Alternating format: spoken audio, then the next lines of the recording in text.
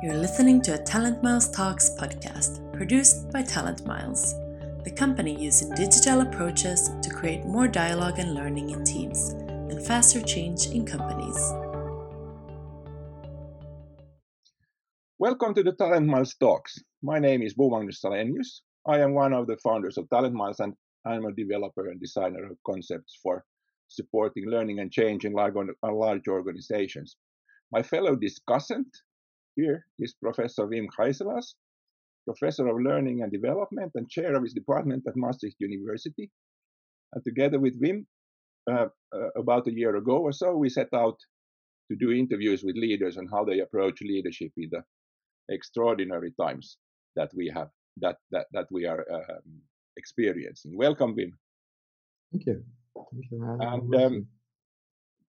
Today's theme is going beyond the end of the pandemic. It's not really a topic as just a tight topic, as you can understand, of course, but it actually speaks volumes. So as a start, we take the notion that the year we are living through now is transformational time, a time which has involved many changes. And I say this because there's so much discussion going on that sounds like this has been a bad dream, and we sort of just pick up from where we left off. And so this is obviously being learning researchers, specialists, and developers, and enthusiasts, and leaders. That's not an approach you can take, right? You have to start with this idea that people have traveled somewhere during this year in their mind, in their learning, in their understanding. And what we have to do now is somehow support that going further. I'm reminded by my Irish psychologist friend way back when, who said, slightly frustrated with the younger version of me, he said something like, Bo, you've got to start where they are at. When he got somewhat annoyed with a plan we had for development in a project that we worked on together. The guest and a leader we have invited to discuss this with us today, and discuss her own insights of the work of the leadership work that is going on and that is going to go on, is Inna Wahlberg, General Manager of Asia Services at Ascender. Inna is experiencing the challenges and realities of leadership with success and impressive diversity of global experiences. I'll let her open up a little bit about those. Her story of thinking and approaching leadership and business growth, we think, is inspirational to other practitioners and interesting from the point of view of research as well. And we let Wim be the judge of that and conduct his own interviews later. Welcome to the show, Inna. Thank you so much. I'm glad to be here. Now, you are reaching us from, and us being me in Finland, and Wim being located in Maastricht, I think. And you are reaching us from Singapore, if I'm not mistaken. Yeah, that's right. So yeah, look, I've lived here for 8 years now, together with my family, and obviously that sort of, we earlier discussed as well that I usually like to introduce myself as a woman of a certain age, rather than go into specifics. But yes, happily lived here for 8 years. This is going to be good. It's quite interesting, of course, in many. But a bit more about your background a little bit. You are, how would you describe yourself in by way of background in sort of professionally? What are your fields of, I don't know, fields of expertise, fields of at ease, of feeling at ease, and so on? Yeah, look, so obviously I graduated from Hanken back when in organizations and leadership, and I think my career aspiration was to become like a wildly successful consultant, as many in that area have. And I was partly successful in that I set forth and became an SAP consultant, which was an in human resources. That was like a very in-demand field to implement SAP at the time. And I guess happily I sort of landed in some really sort of nimble and international companies, because that was, there was a lack of resources. So companies even in Finland had to bring in talent from elsewhere. So I was sort of exposed to very international environments right from the onset. I spent about 10 years really working in that sort of general area, but with a company that was sort of small enough to provide, I guess, a fair bit of opportunity to someone like me. So I tried my hand at a number of roles, which I think is probably impossible in a very large organization because of sort of structural challenges. And at the sort of end of the 10 years, I was then offered to travel to Singapore. The company was still growing and wanting to also expand in Asia. So they suggested to me that I would pick up and go to Singapore and see if I can run a team there, which was obviously fantastic. And I was just, yeah, let's do it. That's amazing. So here we are. But then I had been for quite some time with that organization when I came to Asia. I also sort of had the notion that they weren't really properly investing in Asia when I came here. It sort of became fairly evident. But I got another opportunity, which was a bit sort of random. And if you're a consultant, you often dream of working on the customer side because you think that that's going to somehow be better because it seems like a zen. So I joined a client organization and very quickly, because that was a very large organization in mining and minerals. And they did one of their reorgs, which I then subsequently learned that they would do basically every 6 months a full 180. And I was put in charge of all of their SAP systems that they had operated sort of globally, which was fantastically unqualified to do that job, actually. But then it didn't really seem to matter, and that was quite educational as well, because it sort of required me to pick up that whole, like, I don't actually know how to do stuff myself, so I have to find a way to get people to do this for me now, which I think was quite sort of formative. But then 3 years of that sort of very large organization and trying to find out how to operate in that environment, and I got a call then from a sender where I am today, and they asked me if I was interested in running their Asia operations for them, and that was kind of like a return home. It's this area of sort of HR payroll outsourcing, and so the company is a payroll outsourcing vendor operating as a leader in APAC, and so that's sort of where I am today. And as a general manager, I'm responsible then for essentially the full delivery chain for our customers, so from account management and products and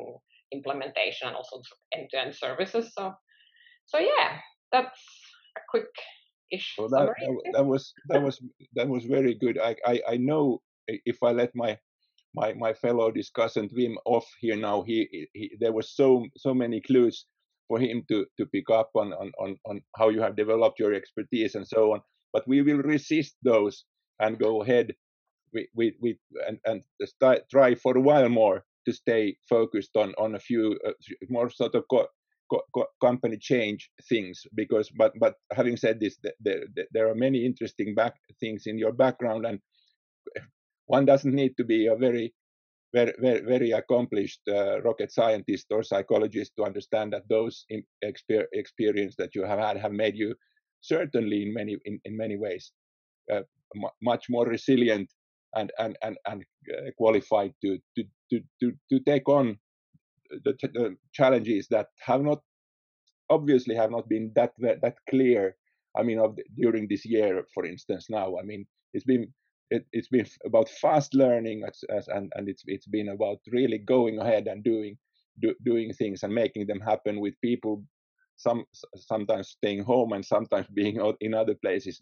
And we if I understand it, also over Asia, there are heavily varying situations, as there are indeed in Europe or in anywhere else in the world today.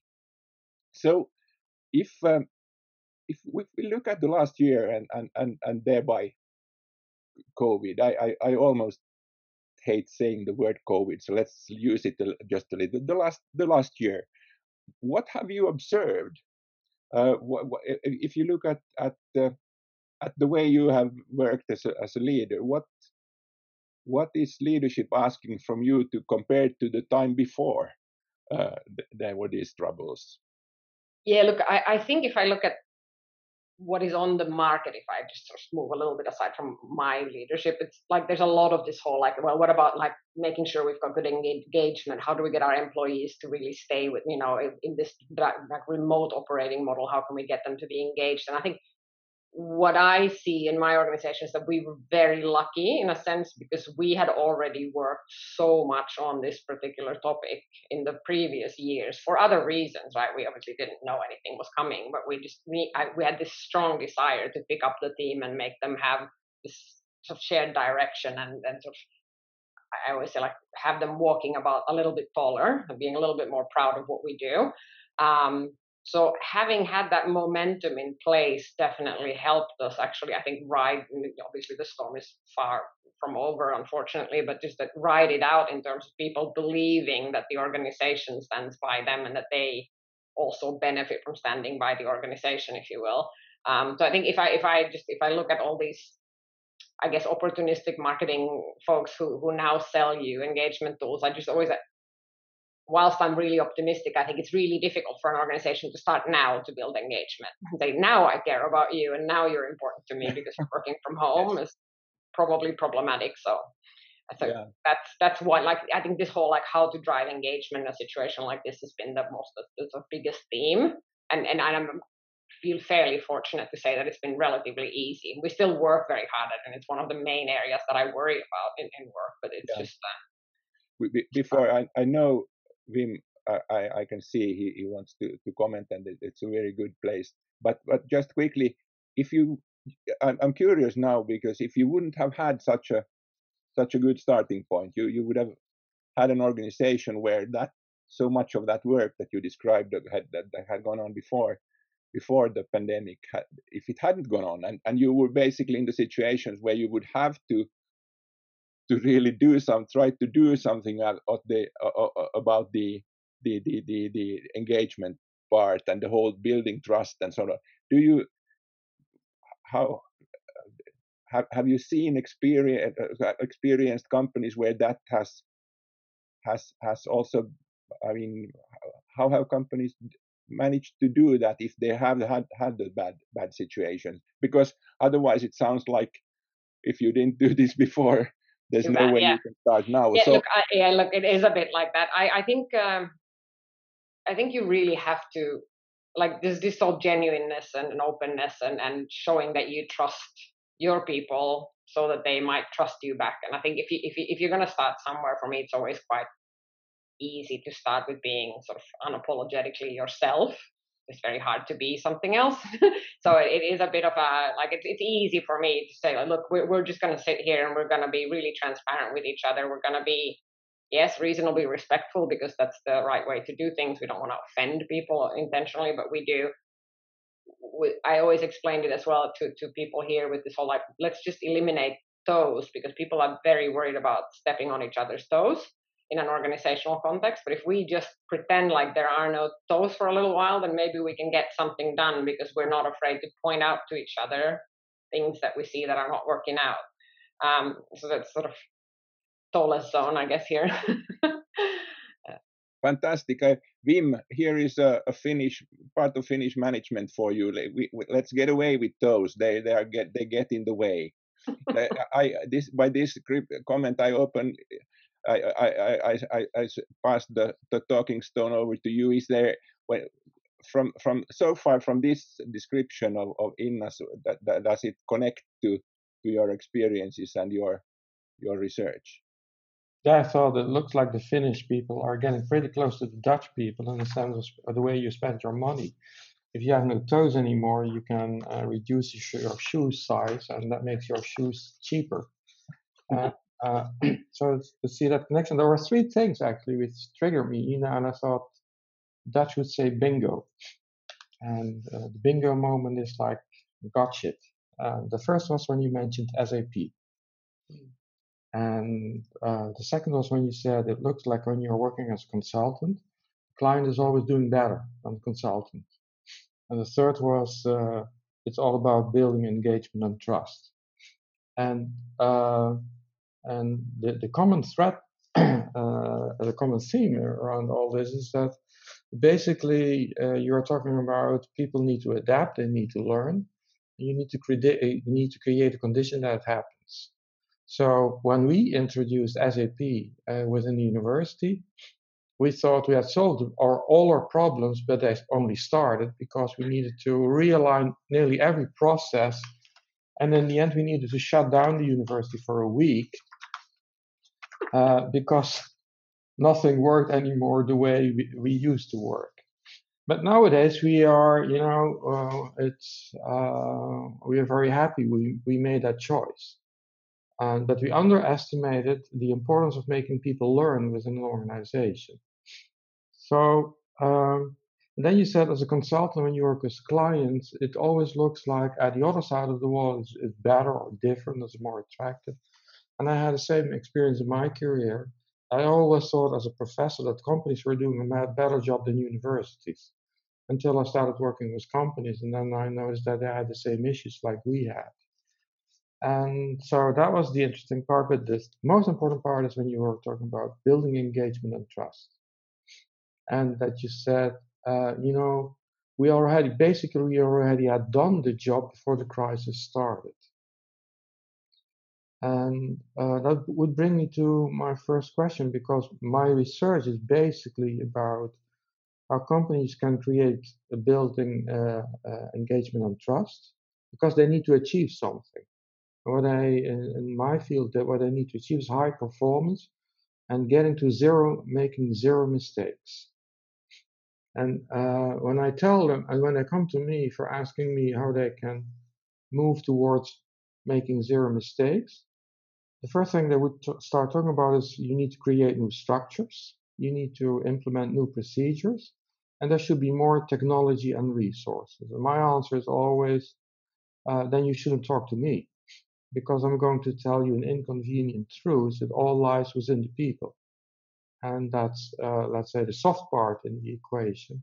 It's a part that talks about the importance of having the people with you.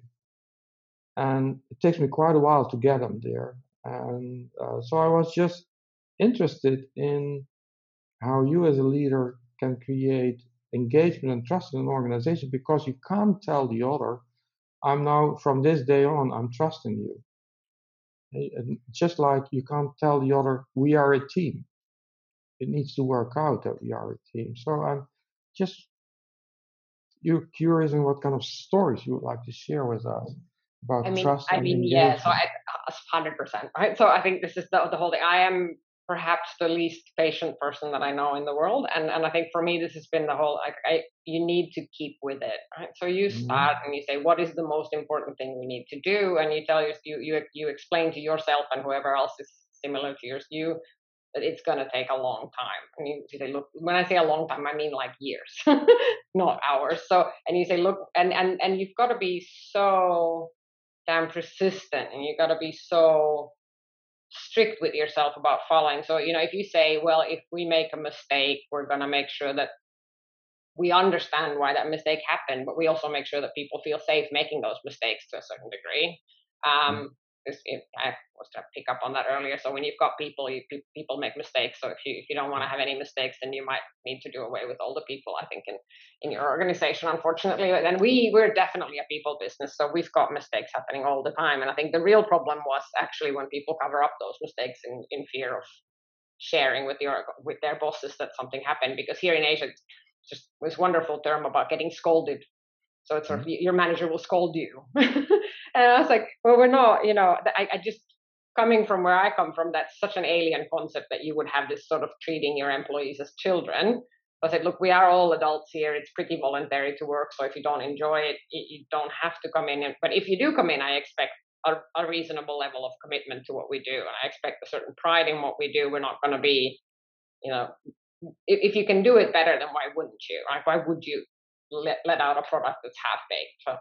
So let's sort of put in a couple of sort of basic tenets. And one of the things that we said we had these sort of objectives that we were driving to. And one of them was this whole, like, bringing your best self to work. So, you don't have to be happy always. You don't have to be like the cheerleader for the organization, but come as good as you're able to that day. Like, bring that into work. And then, everyone else will be the same way, and everyone will be, so if you're feeling miserable, then you should feel safe to tell everyone that you're really not feeling it today, and you're kind of going to be a little bit low performing. All of these things are reasonably unfamiliar in the I would say the broadest sense of Asian culture. In particular in Singapore, it's pretty much manager tells you what to do, you do, and then once you're done, you can go home at 6 o'clock.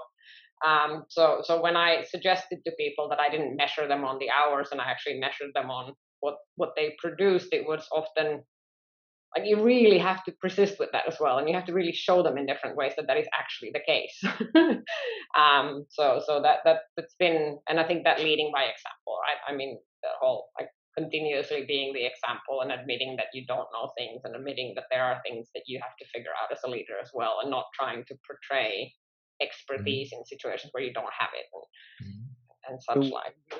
Inna, when we discussed before this podcast, and then you said something or described sort of a culture change type of not a project, because I do understand that it's much more than a project. It's really a time of and a number of years that you actually have worked on. Would you this if I now understand, as I understand, this is what you are talking about here, that it takes those years and that time and that actual proof of the fact that you are really doing, you are not just lip servicing here, but you are actually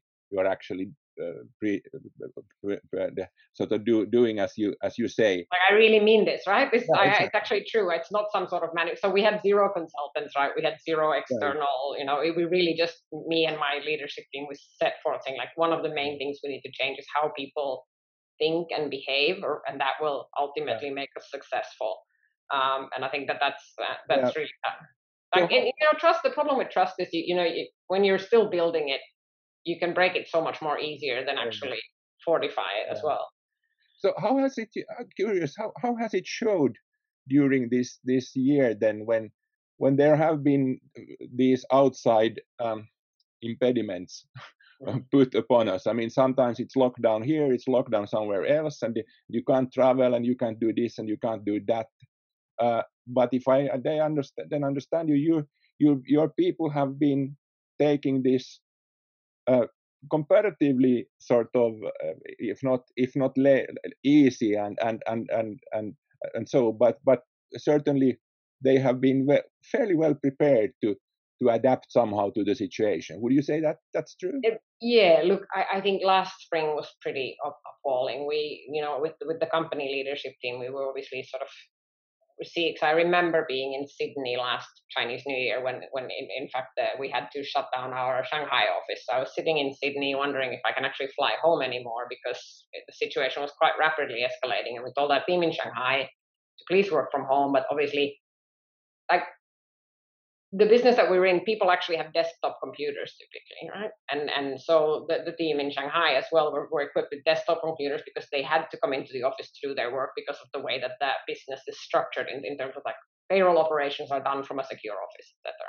So this whole BCP scenario was almost like the worst nightmare for our business. And I must say that the team in Shanghai, like, they would send pictures of what equipment they use. So they would have their kids like little iMacs with pink like little fluffy toys pasted on them, and they would do their work. Because our systems per se you can operate. It was just that the way that the customers expect us to work is from an office environment. So that sort of transformation into working from home, it's not like everyone just took their laptop and went. It's not that type of industry. So the first few months, and we're trying to sort of, and we have about 400 people in Manila, and hustling to try to get as many of them to get a laptop, and we essentially got the non-essential workers, if you will. So the non-operations workers had to hand over their laptops to ops team members and not have any equipment to work with for a few months. So it was quite a lot of genuine hustling, I would say. Yeah. But I think one of the things that was, but I think the team, like everyone, we've got such a client commitment, right? So,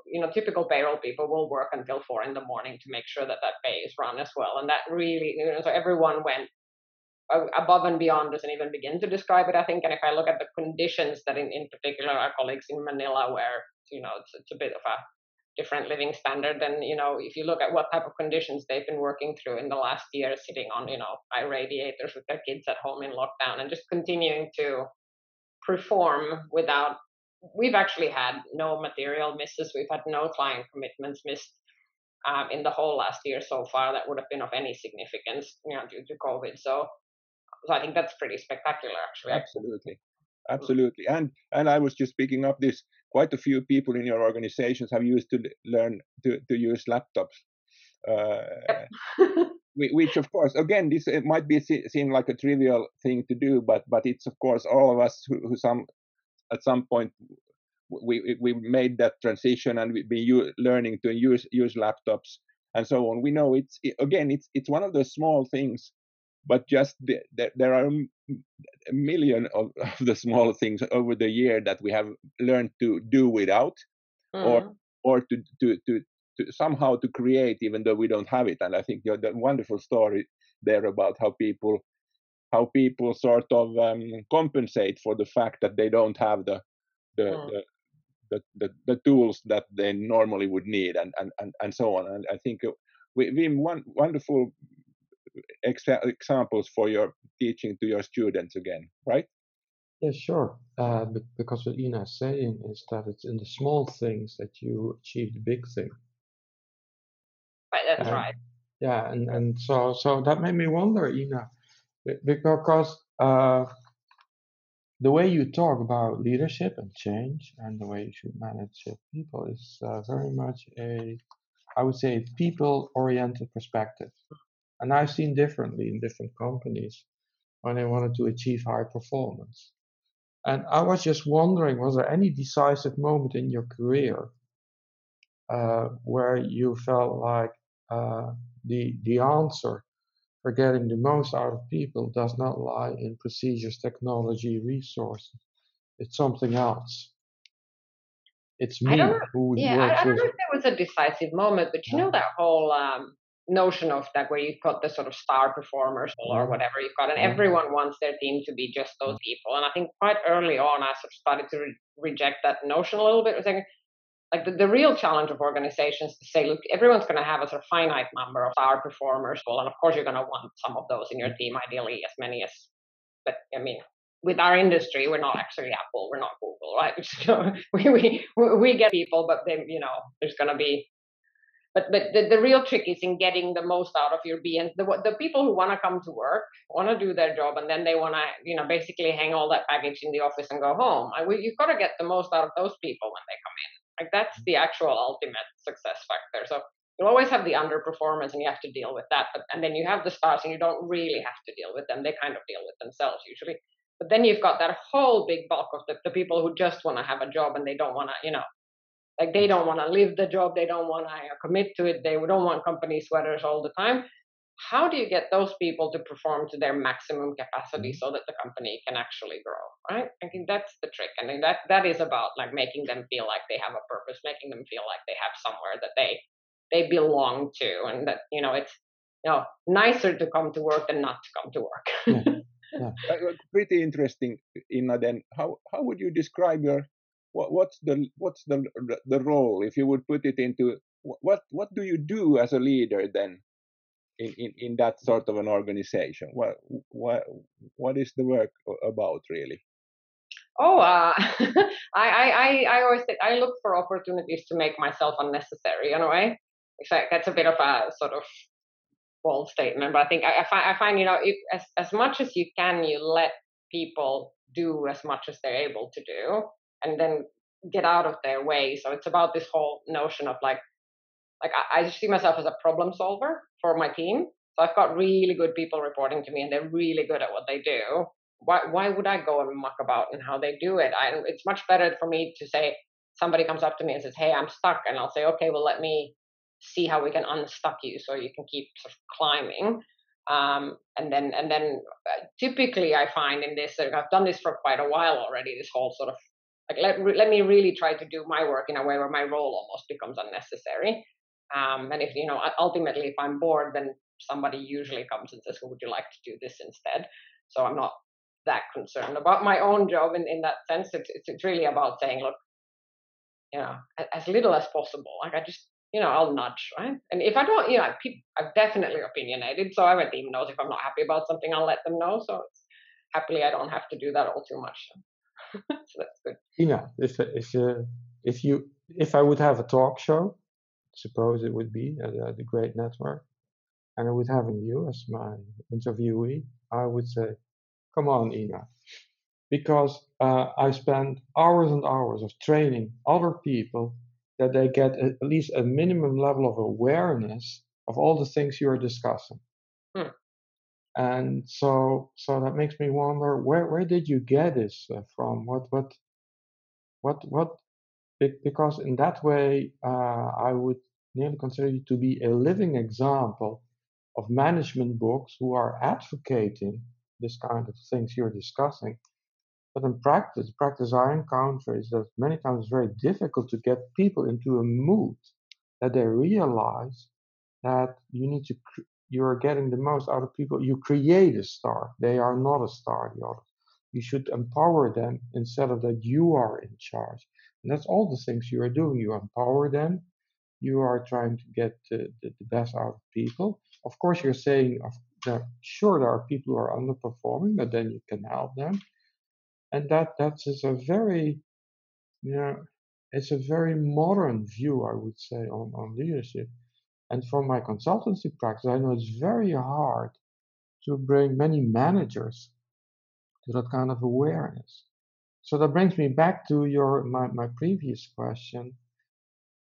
Did you always have that kind of feeling that there must be the key, or did it just happen slowly by the way you worked, or were you lucky by working in particular type of companies? Yeah, I think it's to be fair, I think it's a combination of luck and sort of evolution in a way. And that whole, I think there's a very big slice of self-awareness where I know that I have quite a big sort of personality and presence, and I sort of try to manage that a little bit and give room to others who are not. And I think I have had some really good managers. Right? I've been really lucky in having managers that have been great at different things, and certainly managers who have not been worried about giving me opportunity. So I think that the benefit of having that type of a manager, when you then say, well, look how much I gained from that, let me be the same way. So that model learning, I think, is quite important here, and that whole getting all those opportunities. And those managers who pushed me forward, they would typically lose out because I was beneficial to them in their team, but they didn't have that. They were like, well, I'll deal with that. Your success is more important for the overall. So that was always really something that I appreciated. I think that's probably the most fair answer. To be honest, we should ask my team because I feel a little bit embarrassed. It's not. I'm sure it's not perfect. Well, but you're mentioning several important things. Where in research it would say, check, you had good models, mentors. It would say, check, you were lucky to get into certain circumstances which allowed you to do so. So that's another check. The third is, but then they give you the opportunity to practice. So there's another check. That already gets pretty close to all the necessary ingredients to get the most out of people. And that immediately triggered my attention. And the other thing you mentioned is you're constantly referring to it's about combining passion and purpose in the work, because you need to have both when people are doing their work to get great performance. Yeah, I think there's this whole asking why, and I think that is an important. I was always reframing it more to be like, don't be shy about being curious. Because I think that's about this is about that learning. When you talk about learning, people think classroom and they think about courses and how you have to further your own education, all that. But I think to me, learning is like it is this the micro learning, these wonderful like these little impulses that you pick up from where you walk in the street, or you talk to people, and there's a learning opportunity, practically speaking, everywhere. So I think that's the whole, and I think that the burden that we take on ourselves if we think about learning as only classroom, and the stress that we have about not learning is terrible, when actually almost every day I try to also remind myself of something like was worth getting up because I learned something new today, whatever it was, and however trivial. My son, who is 4, he gave me a learning moment the other day. We were talking about the days of the week, what their names are was the notion, and I asked him, well, what's the best day of the week, and he said tomorrow. I said that was I was so spot on, right? That is the sort of definition of optimism. Yeah, what a great comment, actually. Yeah. But this is a really good, really sort of a defining moment really in this discussion. I think also that view of learning, and coming back, connecting it to the very some of the first things I said in taking that notion now to the situation we have already, and treating this, well, the whole year, even just tomorrow, even today, even next, whenever. I mean, the small moments, all of that is learning, and then it becomes so strange, doesn't it, to think that we would be somehow now as a world, and as people, we would say that, look, this year has been terrible. This has been all bad. I mean, again, I'm not this. I'm definitely understand that there are people who have suffered terribly, and there's nothing going around that. But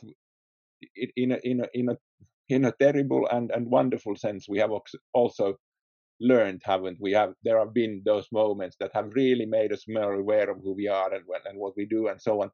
And I just, with these bully comments, I'm turning you guys over to this question, I suppose, about going further, and not, let's forget that the pandemic subsides. First of all, it will subside in different stages, times, all over the world.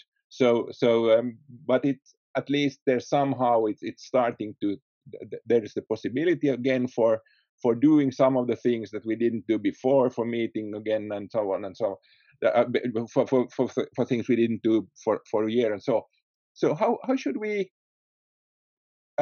with that fantastic team and group of people that you have for working with you, how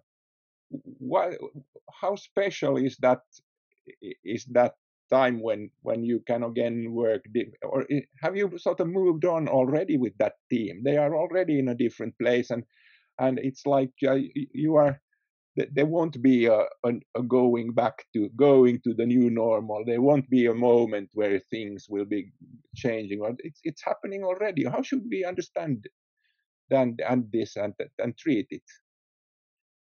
Um, I mean, for sure, this whole notion of, I mean, when people, like, it really irritates me when people say, let's go back to work now. I'm like, bloody hell, we worked so hard for the whole last year just that we weren't in the office, right? So it's just like, it's not any different. It's somehow just less ergonomical, if anything.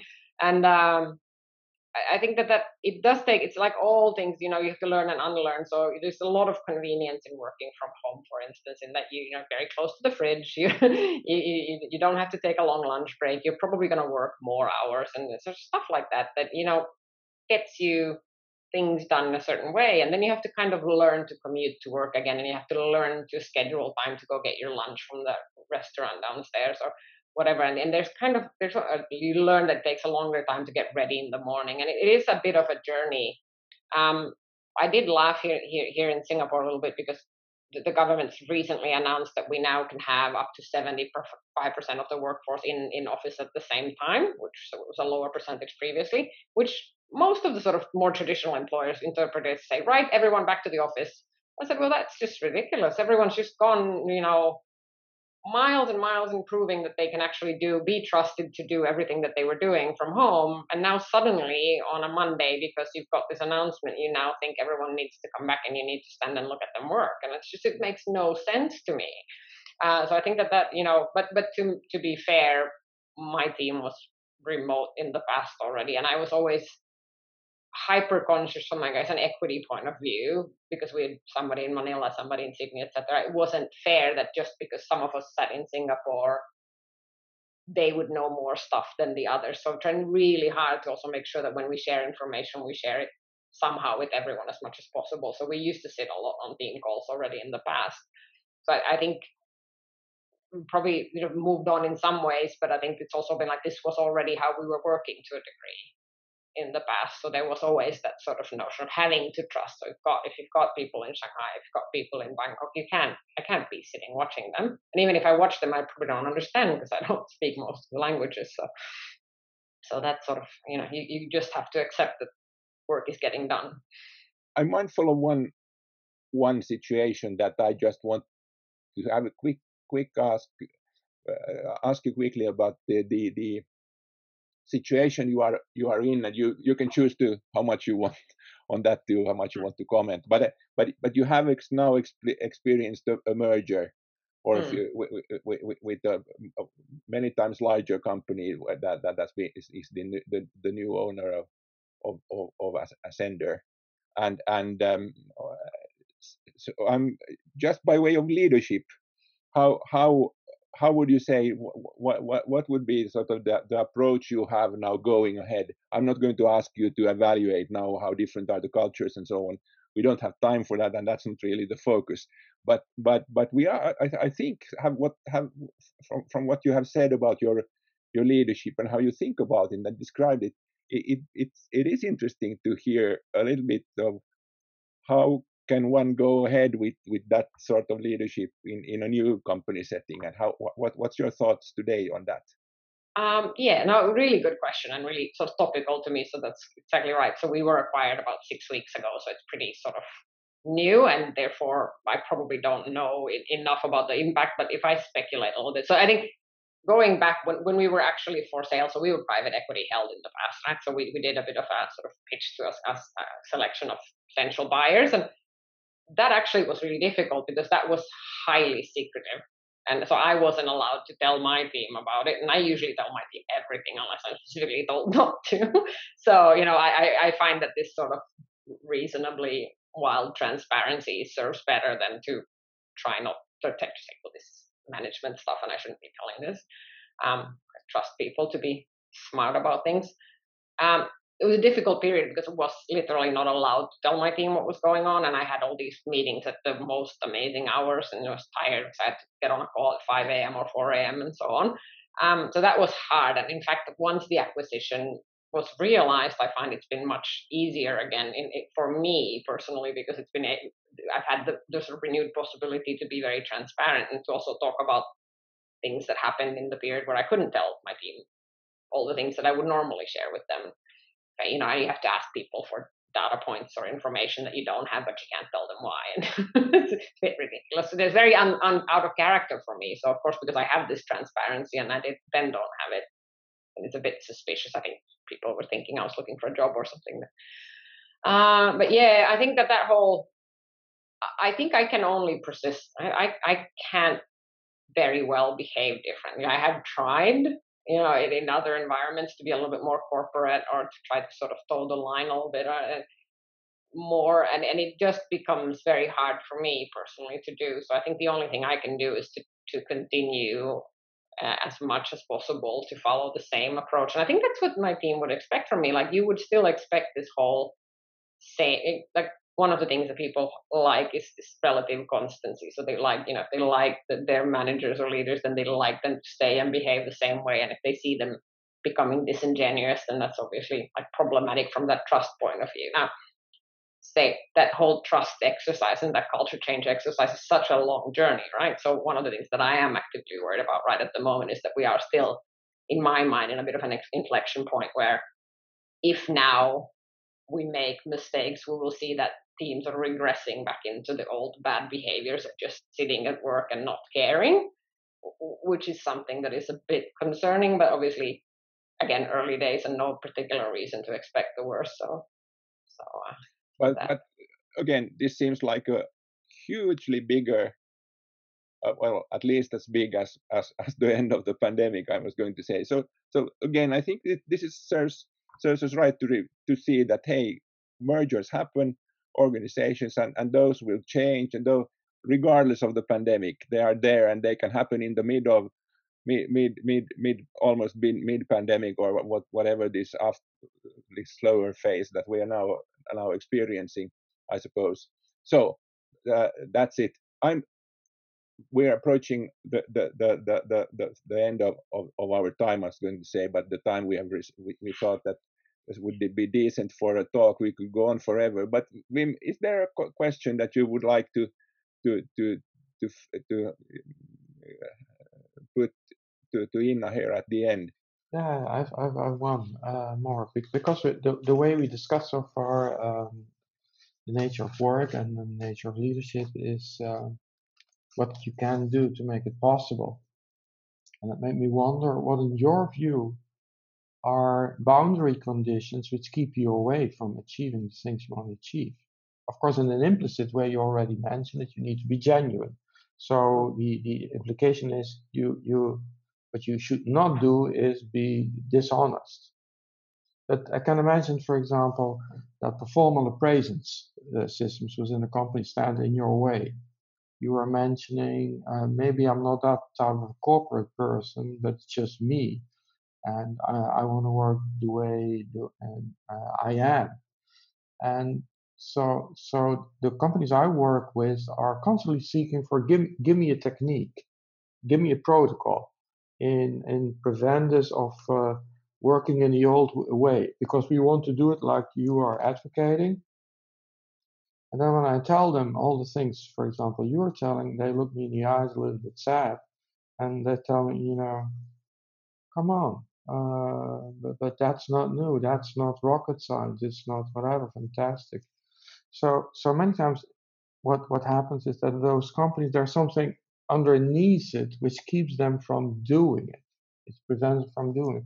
Do you have any experiences from where, on one hand, you are achieving all the things you want to do and the way you discuss it, but on the other hand, there are things which we need to get rid of, all in terms of old practices? Oh, plenty. I think there's probably a good way to describe a challenge in organizations, which is typically politics, right? I mean, and it's a bit of a cop out word as well, but it's this whole, like, there is a fair bit of that whole, like, building walls where you don't need to have one saying, well, look, you've got no mandate to do this. This is not within your authority. You don't. So, you may have the best of intentions, and that whole looking beyond your boundaries and saying, well, I see this person doing this in this way. I know a much quicker way to get there. I should go tell them. And then when you do that with the best intentions, because that's how you're wired, they go, but that is not your mandate. We don't have the authority. This is not how it was described, because there is some level of like a dogmatism in the organizations that is not and genuinely, I think, like, leaders are not aware that exists, and so and they're not aware that they're perpetuating these types of behaviors by sort of making it very difficult for people to be transparent. Like, there's this whole, like, I'm always super conscious of the fact that people are unlikely to tell me the truth. So if I go to someone working for me and ask them, so what do you think we should change? And no, everything, yes, minister, everything is perfect. So I have to be a little bit more clever. I have to ask other people what that person might likely say. If you have to be a little bit more wily about understanding what's happening in your organization, and you have to be extremely aware of like small signals of things going slightly wrong, as well as I guess a leader. And that, to me, but I'm so curious. If I think something's happening, I want to find out what. So I will ask, and I will find a way to find out. And that certainly helps. But I think that if you don't care, if you don't want to change, then you're not gonna. Right? I think that's the whole. It's this whole. It is genuineness, and it's this real interest in people, in things, and in making a difference that you have to find. And I think, honestly, there really is, like you said, there unfortunately isn't always a shortcut to stuff. So you can't always pay your way into these things. So. What a wonderful comment, Lynn. I think thanks Inna for that. We said something about being inspirational when we started this show, and I think those are the things that we need to go by.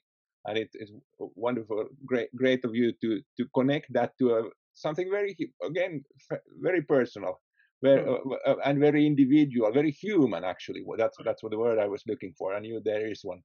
So the human is the thing. I mean, and it's not a management trait to be curious, is it? It is a human trait, and I think that is a wonderful thing. Good to remember, and maybe just approaching this time, difficult as it is in some ways, approaching it with curiosity, and collectively as you obviously do, and so on.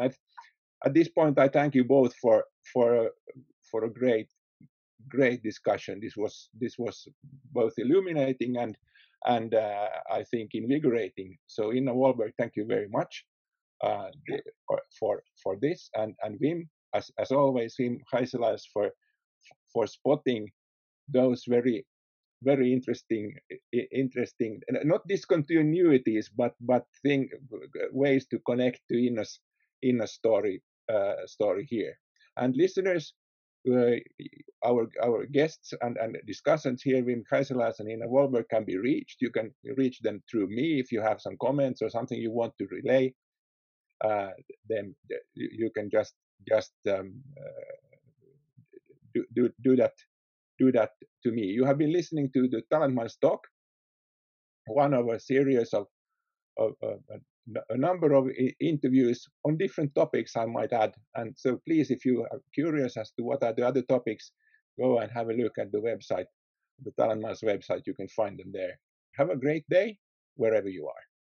You have been listening to a Talent Miles Talks podcast, produced by Talent Miles, the company using digital approaches to create more dialogue and learning in teams and faster change in companies. Learn more at www.talentmiles.pro.